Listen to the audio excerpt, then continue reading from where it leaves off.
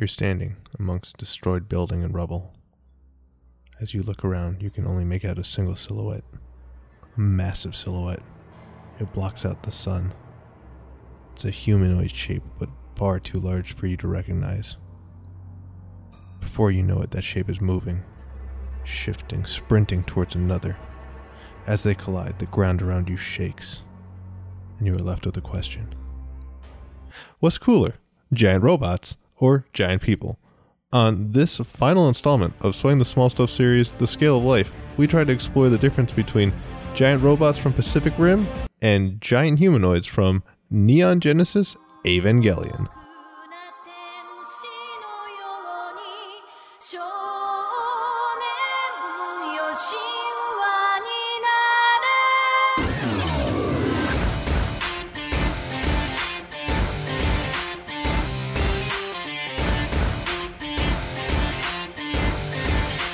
Hello everyone, and welcome to Sweating the Small Stuff, a show where we sweat over the details that make our world richer. I'm your host, Cameron Boozer-Jamari, and today I'm joined yet again by... your neural nutritionist, Sam. So Sam, you have had the great honor of finally getting to finish watching that classic, quote-unquote, mecha anime that is Neon Genesis Evangelion. Yes, I have. I watched the Netflix version, but yeah, I finally watched it because for years having heard about it and being recommended in a way, I don't know, just like everyone being like, oh, this is a very quintessential anime that you need to watch. I don't know, somehow it never happened, and it finally happened, and wow. It is an amazing exploration of like the human psyche and developmental psychology, but more importantly, it's a really cool story about giant monsters fighting giant robot monsters. Yes, it is. And I think it's always considered to be one of like the quintessential quote-unquote mechas, and I keep saying quote-unquote because it's technically doesn't have giant robots in it, as these giant organic creatures in it. Yeah, I guess if anybody hasn't watched it and they are planning on watching it and don't want spoilers, maybe avoid this episode. I don't know. Well, that's the thing is like, I feel like anyone who's heard of Neon Genesis Evangelion and plans to watch the show is familiar with the concept that a giant robot creature situation happens. Yeah, it's also like at least 20 years old, right? Oh, yeah. Yeah, I'm sorry, but the statute of limitations on spoilers is well past. Yeah, but what you think at first is that these are giant robots that these kids are piloting, and they're actually giant humanoid creatures that were specifically made to fight other like godlike creatures, it's implied. Yeah, and so there's a lot of stuff to unpack in the episode, but you know us. We don't do that kind of stuff. We focus on what's interesting. What is the science tilt? What is the real context to dig into here? Yeah, we could be talking about, all the existential drama happening with the PTSD these children are experiencing and how that's shown in the anime. But no, we are not going to do that. That's not our job. Now, I'll say this much. I know you like this show. I mean, why else would you be listening right now? So I'm going to say right now, if you haven't subscribed already, please subscribe. If you love this show so much and you want to share it with a friend, please share it with a friend. And especially if you want us to tackle the PTSD and all the other real elements of the show that I recommend everyone check out Neon Genesis Evangelion, please, at Small Stuff Show, hit us up, hit me up, at CBoozar on social media. Let me know what you want us to talk about. I know, as I made that joke, I was like, that actually would be a pretty good episode to do. But for today's episode, we are answering the bigger question, giant robot pun intended, which is, what actually makes more sense? Building giant robots a la Gundam and Pacific Rim, or building giant Evas? And I'm guessing for this discussion, we're ignoring the logistics of like building a robot versus growing a giant humanoid creature, correct? That is why I think it's so important to have you in here today, Sam, because as I understand, you have a pretty modest biology background. Yeah, I did the biology. You did the bios, you dissected people and stuff? I did I did the thing. So that's really the big question I want to bring in is, between your biological knowledge and my engineering background, I think we can answer the question of what makes more sense, building a giant robot versus a giant quote-unquote person. And this is like the weird thing about Evangelion for me, is it's considered a mecha anime, but mecha anime usually just means giant robot or robots. But in this series, it's not a robot, it's a giant humanoid looking dude. But it posits a real serious question, which is, does that actually make more sense if you need to build a giant fighting machine? And there are 3 things I want us to think about in this course of this episode, which is design, then the energy, and then piloting. And so I think we could jump right in with design. Are we basically going to side table the discussion of, the logistics of actually growing a giant thing versus building a giant thing? Because I feel like that's a huge difference between the 2 choices. So I think that one of the things we have to understand is the difference in design. Normally when you think of giant robots, a lot of giant robot technology has the joint doing all the mechanical work. If you think of the human body, when you lift something, your joint, the elbow, is not the one who's actually lifting. Like right now, whoever's listening, I want you to take your left arm or right arm. I don't mean to be arm biased, but take your arm.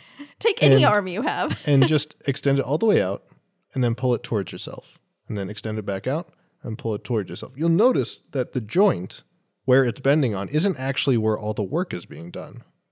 But in a lot of robots, that is exactly what's happening. It's usually that specific joint is where all the pressure is applied in order for the movement to occur. This is also an interesting fact of why you have a kneecap. If that force was applied straight across the joint, it would take a lot more work and put a lot more wear on the joint. And that's the weird thing about robots, is a lot of robots you see, all of the stuff is happening in the joint. So if something too heavy comes along, you can have a problem where as the joint starts to actuate, it'll actually cause the the pins or whatever's being used to leverage that weight to shear, to literally tear. I was about to say, don't you have what will happen? You'll see like in like mecha animes and robot things is like if they can't do it right, then it's just like the joint just comes out. Like you just have, I don't know, like think of the elbow, just suddenly it just disconnects, which that doesn't really happen in humans at all. Like no, that. It doesn't. And that's the kind of thing is like maybe when you look at Boston Dynamics videos, for anyone who's not familiar, Boston Dynamics is a group that works, if I recall, with MIT to advanced robotics technologies. And a lot of their robots, they have this exact joint situation going on where no matter how the motor is situated, the joint itself, your elbow, is where all the actual force is being applied. It will cause it to shear. And maybe when you're on a human scale, this isn't a big deal, but giant robots are supposed to be bigger than buildings, picking up buildings, doing all sorts of wild stuff. And so if anyone's seen the movie Pacific Rim, there is like a lot of cool stuff where they're trying to pick things up and do all sorts of wild stuff. But what you have to appreciate is, first of all that work is happening inside the joint. It's not happening across the joint in a muscle group. I think in the design category, it's going to be a win for Evangelion then. Like it's going to be a win for more humanoid engineering and having muscles and something just to take all the pressure off of one area. Well, we're not even done yet, because the thing you have to remember is this isn't just one joint. This is the entire body. There's joints in the foot. There's joints connecting the knee to the shin. There's joints in the waist. There's joints in the chest. There's joints in the arms.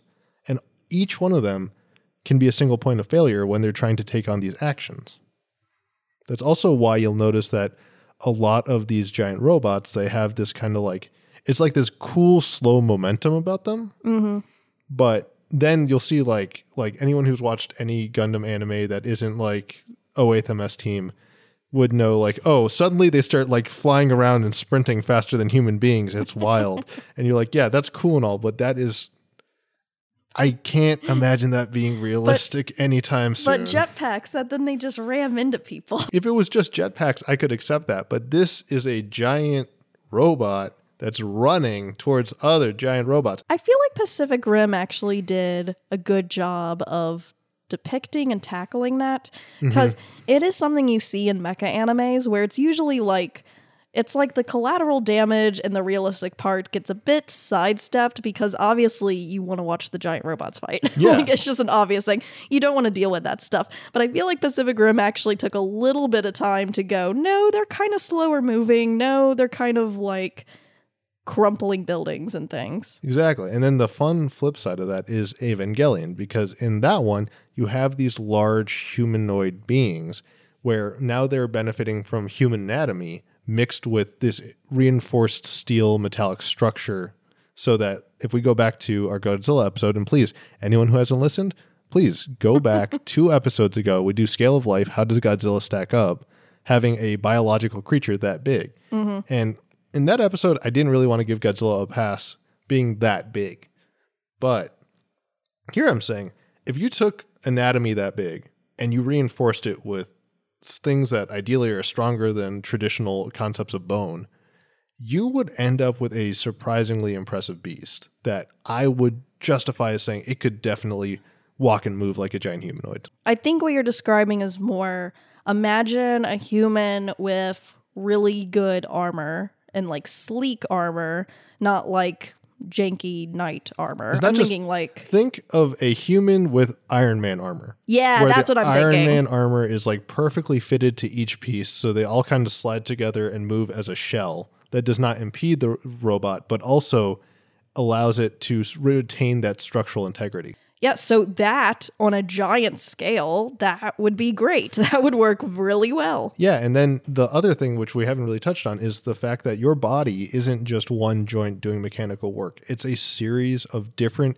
interconnected overlapping muscle groups that are all shifting together to achieve an outcome.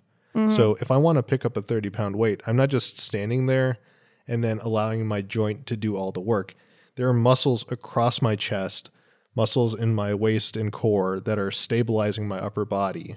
And then there are also muscles that go into my chest, but also into my arm that are helping stabilize my arm. And then muscles going through my arm, helping me lift the weight. Yeah. All those muscles are working in tandem to reinforce and they're not strengthening each other, but they're strengthening the overall movement. Yeah. Yeah. And isn't there a distribution of, why am I forgetting to physics terms? Like a distribution of force or Yeah, there's a better distribution of weight across your body now. It's not just the one spot doing all the work. And yeah, if any of those muscle groups or any tendons are too weak to handle the amount of load being applied in that specific location where they are, then yes, you would have this problem. This is how people sprain their ankles or throw out something. It's because they applied weight in a way that that one specific joint wasn't ready to handle. But when you have like a professional athlete who is trained and knows how all of his muscle groups are going to interact as he's sprinting or as he's hitting a baseball or whatever, the likelihood of that happening is much lower. So, well, I think on a giant scale, that'd be equivalent to like a giant humanoid creature lifting a car or even a small building, which would probably be nothing to them, as opposed to trying to lift like, I don't know, giant skyscraper or monument, or even like another giant or like a planet. Like that would be something they'd obviously like throw their back out. And here's the other cool thing is, as you mentioned before, there's this question of like, would you have to grow this giant creature? And the thing is, we've actually developed in the field of biomimicry. It's a field where we build technologies that mimic natural behavior. So we built little insect robots that mimic like how a fly would fly. Mm-hmm. There have been lots of strides in the creation of artificial muscles going back to the 1990s. All would be applicable here. And the nice part is they would be easier to scale up than trying to grow a giant human. I don't know. I still feel like it's way easier to construct giant robots than to grow and maintain giant humanoid creatures. That's what I'm saying, is you wouldn't have to do that. We can manufacture that giant muscle using technology that's already being worked on today. I don't know. I'm thinking, yeah, you have the muscle, but then you're going to have to combine all the muscles in the right way, and you're going to have all the other systems. So you're saying it would be easier to grow it than to make it? Yeah, part of me thinks so in a way. I don't know. Now, the other problem with giant robots is energy. The problem with pretty much everything nowadays is energy. We can make really cool smartphones, but we haven't found a good way to make batteries smaller. We can build giant, like really cool robots, but we haven't found a good way to put a battery on them so that they can actually move around and have the amount of energy it needs to be functional. And when you get giant, that problem is even greater because now you have these gigantic machines that need to make all this mechanical work that needs to be powered by something. And this is, I think, another chance where we can see Evangelion versus Pacific Rim, because there's some real nonsense physics going on in Pacific Rim. Well, there's nonsense stuff in Evangelion also. And this is, I realize that, yes, there's a lot of nonsense stuff we're about to go into, but here's the breakdown of how power works in both of them. In Pacific Rim, and also in other like Gundam series, there's usually a power core. Although in Pacific Rim, they say like this has 50 diesel generator mechanical torque. I was like, I can't tell if that's a measure of power or if that was actually what it had. Yeah, I was about to say, like, wasn't Pacific Rim diesel powered? They that say always, that. when I heard that, I'm like, what? They say it has like some crazy diesel power, but then they also say that it has like a nuclear reactor core, but they also say that it's not digital, it's analog. So there's a lot of discrepancy. It's one of those things where they wanted to give you a giant robot movie and didn't want you to think too much about it. But that trope stays true, which is there's usually like a nuclear reactor or something that's supposed to be dumping out all this power, but it's kind of dangerous to have that much energy being produced and applied that quickly inside of what's supposed to be a small portable reactor. I realize those are far off future things, but that's how they solve power. In Evangelion, they don't bother with like, here's a super fancy nuclear reactor. They literally just have a giant, like literally wall outlet. It's like, imagine your vacuum. Imagine a plug that comes out of your vacuum and goes into the wall. That is how Evas work. There's a giant plug that comes out of them and goes into the wall. And what I really liked about Evangelion is that they made a point that they're only powered for a certain amount of time. And it was like not a lot amount of time. 15 minutes, was it? Like 30? Like it was not a lot. 5 minutes. And this is the beauty. Even worse. This is the beauty of it, is it's a giant person. It's a giant person that is so optimized to be a giant fighting muscle mass that it stores no fat. It has no energy in any way that it can carry with it. So it means that basically, imagine if you had no fat and no air all of a sudden. You are just, whoa. Yeah. How long would you be able to keep running around and doing stuff? I would say a minute if you're lucky. In this case, what happens in Evangelion is you have a giant... Oh my god, that face. Yeah, you just imagine that real hard. In Evangelion, what happens is you have giant humanoids that have basically, as soon as that plug comes out, that is the complete amount of energy they have to carry out whatever task they're going to do. And that is fundamentally the biological equivalent. It's saying that they're so big that they can store enough residual energy in maybe the muscle fibers or however they are able to use energy locally inside the muscle groups and whatever they're using to move. But if you think about how humans work, and if we don't have any fat or any energy stores on us... Yeah, any way to store energy. Like in any way to get... If we didn't have any way to store energy and any way to be constantly getting new energy. And that's the thing, is it's strongly implied that they have no internal organs outside of like muscles, tendons, and whatever they have for bones, so that every single time they take an action or do whatever, it's entirely focused on the mechanical operation of punching or kicking or holding a giant knife. But they have no internal way of providing their own energy. And it's loosely implied that's by design, but this is the interesting difference, is there's no way that those two things could map.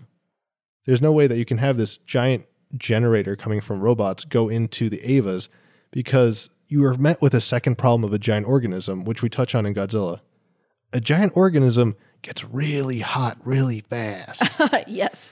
If you actually had giant muscles, a thing you might not appreciate about your body is that there's actual, as you do mechanical work, the reason you sweat is because your body is producing heat, either because as glucose and other molecules are converted to ATP inside of your cells in order to fuel them, or because of the actual mechanical motion of the actions you're taking. That's why in Evangelion, you always see that they're sitting in these gigantic baths, because those baths have to cool them while they're being kept in storage, but so that the skin, the flesh, doesn't deteriorate. Because in that case, it's strongly implied that they are, in fact, like human muscle flesh. Actually, before you got into the discussion, I had a weird thought in my head of like, in Evangelion, did they ever go over like necrosis at all? Or like making sure to like keep these things kind of alive so that there isn't muscle failure? It's strongly implied that there's like amount of rot that could happen if they're not properly maintained. And there's the one episode where the entire facility loses power. Oh, yeah. And that becomes a big problem. And so that's really what we wanted to focus on here, was the interesting way that Evangelion actually takes the time to, even though it's not a show that wants you to think too much about their giant robots, they do a very good job of explaining, like, there is an anatomy to these robots. There's a functional principle to why they work this way, and it's actually based in human biology, not in sci-fi mechanics. Yeah, and it explains. So if watching Evangelion fights, they're really cool. Like there's some great stuff. Again, if you haven't watched it, just like watch a clip. But you have these giant creatures just sprinting at each other and doing and wailing on each other, and and they have very humanoid movements, and of course it makes sense because they're humanoid, but then it's like, oh, that totally makes sense why this is looking so cool. They explain that away, and actually it kind of reminds me of Attack on Titan, like how the Titans move, because that's the same way. Because if anyone hasn't seen that anime, those are actual, there's no underlying like surprise. Those are actually like giant humanoid creatures. And so they have fun movements because of that. And this going back to the design argument, this is kind of like the big thing is like when you start looking at all the different ways that building a giant robot doesn't make sense, it actually makes more sense to just build a giant tank with a cannon on it. Because at that point, like, you don't need all the energy to make it run and jump and do stuff if you just have tank treads so big that it will roll over whatever obstacle is going to stop it. But wait, I have the real question. What about a giant AT-AT? Oh, see, the problem with giant AT-ATs is, and I'm going to just, hey, if you want to at me, man, at Cbuzar, at Small Stuff Show, come at me. AT-ATs are dumb. AT-ATs are objectively bad robots, and they should not have ever existed in the Star Wars. I can't believe the Empire ever expected to accomplish anything with AT-ATs. I love all of the Empires. We're gonna do stuff really cool, really slow, and really far away. They're all great. All of their designs are beautiful, and I love them. And just the capstone to this entire conversation of giant robots versus giant organisms is, and this is definitely the most sci-fi getting out there of them, it's kind of the piloting interface. Because what's interesting is in Evangelion, there's the command plug. There's the thing that they sit in to pilot the Eva. Yeah. But it's implied that like the controls on them don't actually really do much. It's really the human behavior, the neural mapping of the brain to the organism. Oh yeah, it is kids connecting to these creatures and basically becoming one with them. And then all of their thought process is what moving this stuff. Yeah, if you pay attention in Evangelion, the part of the robot that the humans actually sit in is basically the cerebellum, where your cerebellum is inside of the human body. It's at the base of your brain, and it's basically responsible for communicating higher brain functions and movement down to the rest of your anatomy. With the exception of obviously seeing and hearing. Those things kind of happen up here in the head. Yeah, like the central station, I guess is the good analogy. And so the entire point is that the Evas, they're taking in, like the pilots are taking all the sensory input, but when they go to make movements, that is their, like the neural mapping of how their brain would normally transmit that kind of information to their own anatomy being translated to a giant robot's anatomy, which allows, like arguably for a really nice one-to-one mapping. Whereas giant robots, you always see them, they have like joysticks and pedals, and it looks like you have to play a rock concert worth of drum kit in order to do anything. Or like Pacific Rim, where it's like a weird connected interface, but also having to do like, I don't even know what controls those were. I legit think that might be the most realistic version of a giant robot mapping to, yeah, because basically what they did was they put them in mocap suits and were like, mocap means motion capture for anyone who doesn't know, and it's basically how they make Spider-Man look all CGI-y. You're like, just imagine this. Imagine Tom Holland walking around, but they have like a real-time capture system so that Tom Holland is walking around, but instead of rendering Spider-Man over him, the giant robot is moving in as close to the same way as possible. Okay. So what's interesting there is they are mechanically built into the frame so that as they make movements, the movements can be translated to what the robot's supposed to do. But at the same time, you'll notice that they're actually slowly moving. They're not running like a normal person would run. Yeah. They're running slowly because they're also being slowed down to what the actual speed of the robot's supposed to be. Yeah, because I could... I'm imagining a funny scenario where like you just have the people in Pacific Rim like doing like really fast movements, and then the robot's like, oh no, I can't keep up, and then just tripping on itself. And while this is a little more of the out there stuff, I thought that was just an interesting thing to point out, is there is so many reasons why Evangelion, even though they didn't want to spend a lot of time dwelling on these giant monsters, they did such a good job building them into their world from an engineering standpoint and justifying why it would, like, if you take a moment to appreciate human anatomy, it makes sense why Ava's work. Yeah, it really does. I got to give it to you. Yeah, I know. I think that'll do it. Sam, would you like to take us out? Yes, you can find me on Instagram at lil.baby.banshee. That is lil.baby.banshee. And you can follow my food blog at thesampler.blog. And as always, we're at Small Stuff Show on all social media. If you would like to get in touch with us, you can find us smallstuffshow@gmail.com. And if you haven't already, please take the time to find someone you think would like to learn about why Evangelion is even cooler than you thought it was. Sit them down. Let them listen to this episode. They will thank you for the incredible... Do you hear that? That's all the applause you're getting right now for being the smartest, coolest person in that person's life. Yeah, They're just following you around and clapping. Yeah, they're not mad at all that you forced them into a chair and put headphones on them. No, they are thanking you. There are tears rolling down their eyes for this magical gift you've given them. And if that doesn't work, you can always leave us a review on iTunes. Till then, I've been your personal brain trainer, Cameron Buzard-Jamari. And I've been your neural nutritionist, Sam. Reminding you, from movies to media to the world around us, it's details like these that make it worth sweating the small stuff.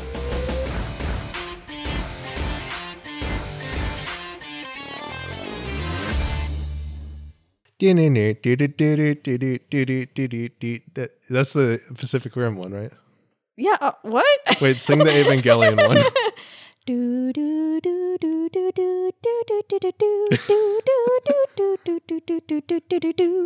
Okay, we're going out on that.